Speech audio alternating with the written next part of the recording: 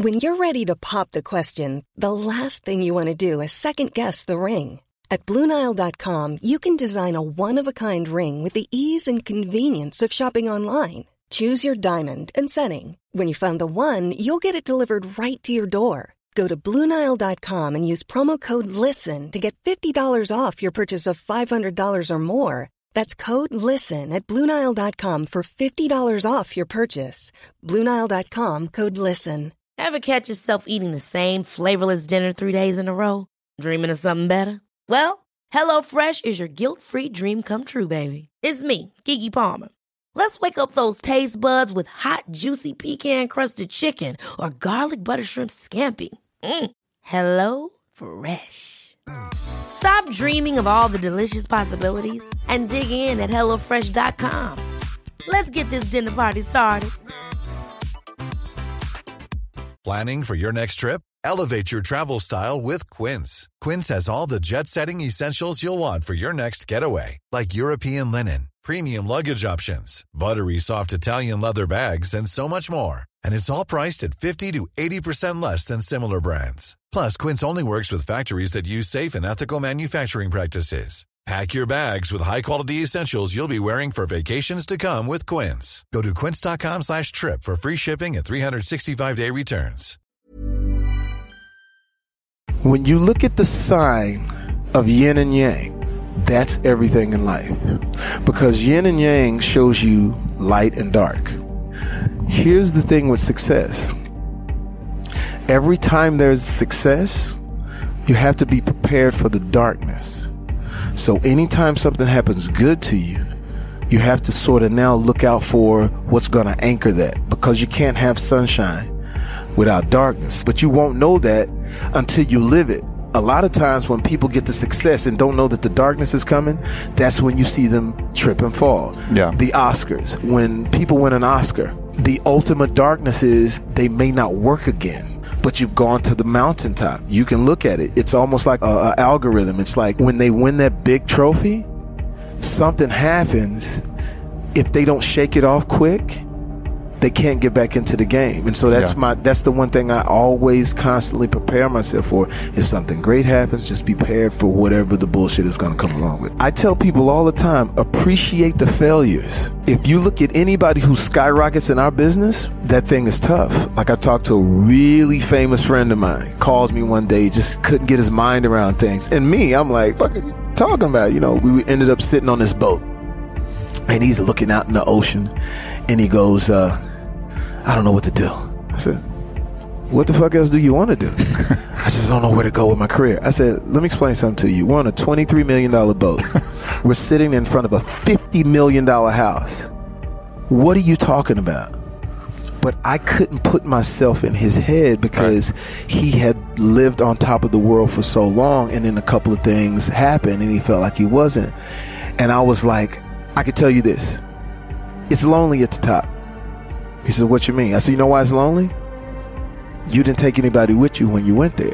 There's things to be learned about getting there. Like, if you're going to get to the top, make sure you got your friends, somebody that, you know, keeps you in check. That's the intangible. That's the thing that has nothing to do with anything but whoever created us. I'll say it's God. I said, God says you can't have it all.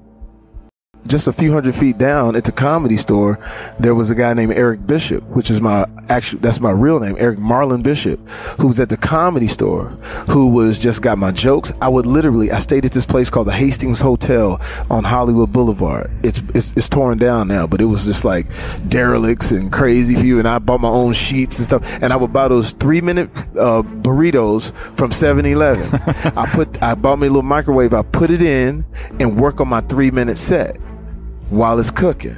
Finish my burrito and then go down to the Comedy Store. I'm Eric Bishop. I get on and I get a standing ovation. Everybody's going crazy.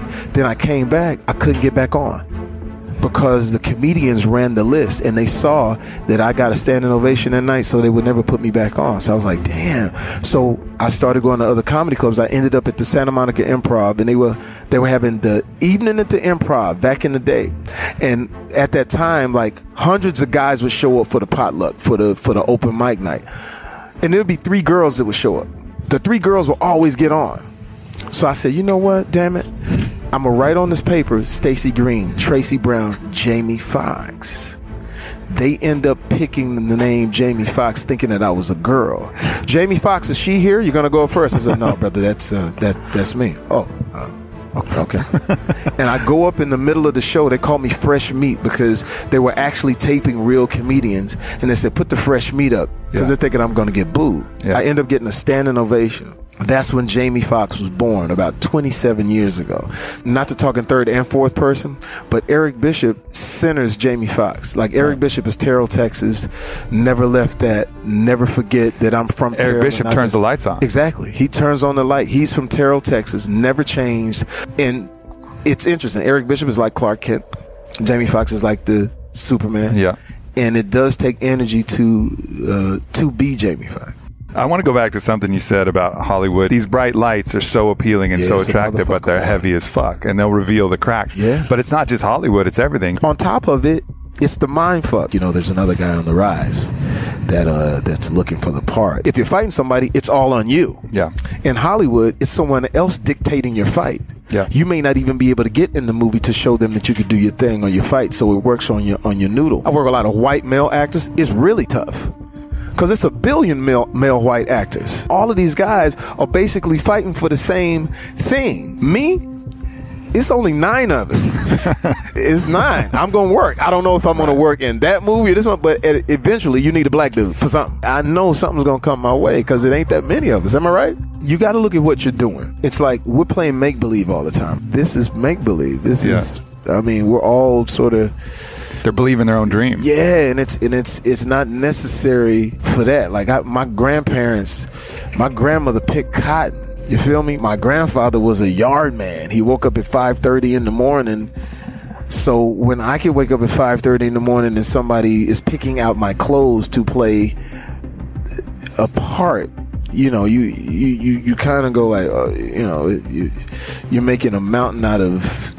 Is that why people in Hollywood, you know, have a lot of times aren't happy? Is they just I'm gonna tell you what it is. This is what Hollywood is. Hollywood is like cocaine.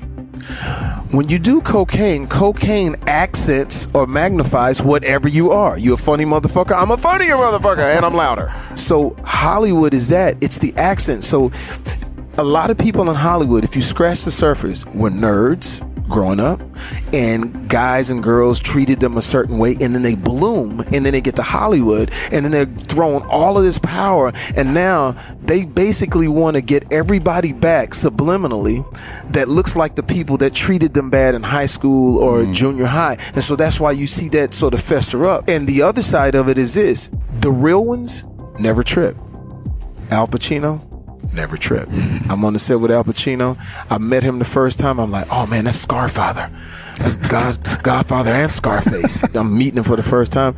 And I said, hello, Mr. Pacino. Do you like cranberry juice? What?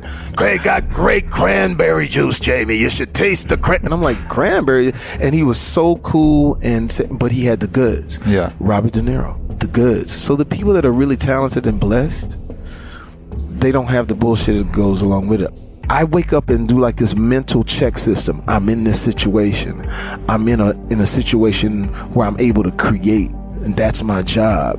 And then I look at what I could have been doing, and so I turn my light on. I say, I'm going to turn my light on, no matter if I'm tired or if I'm whatever it is. I turn my light on, and that saves you, because a lot of people turn their lights off. Especially if you look at comedians, when they reach a certain plateau, and they've done so great, they start trying to look sexy and, you know, trying to look good. Yeah, they start working out too much. You know, it's weird. And then they turn their light off and they're afraid to be goofy again. When I wake up, I said, I'm not going to be afraid to be goofy. I'm not going to be afraid to be, I'm not going to be afraid to challenge myself. And it's just a mental thing that you do when you wake up. And then once you do that, and once you learn how to tap into it, you don't need any of the other stuff.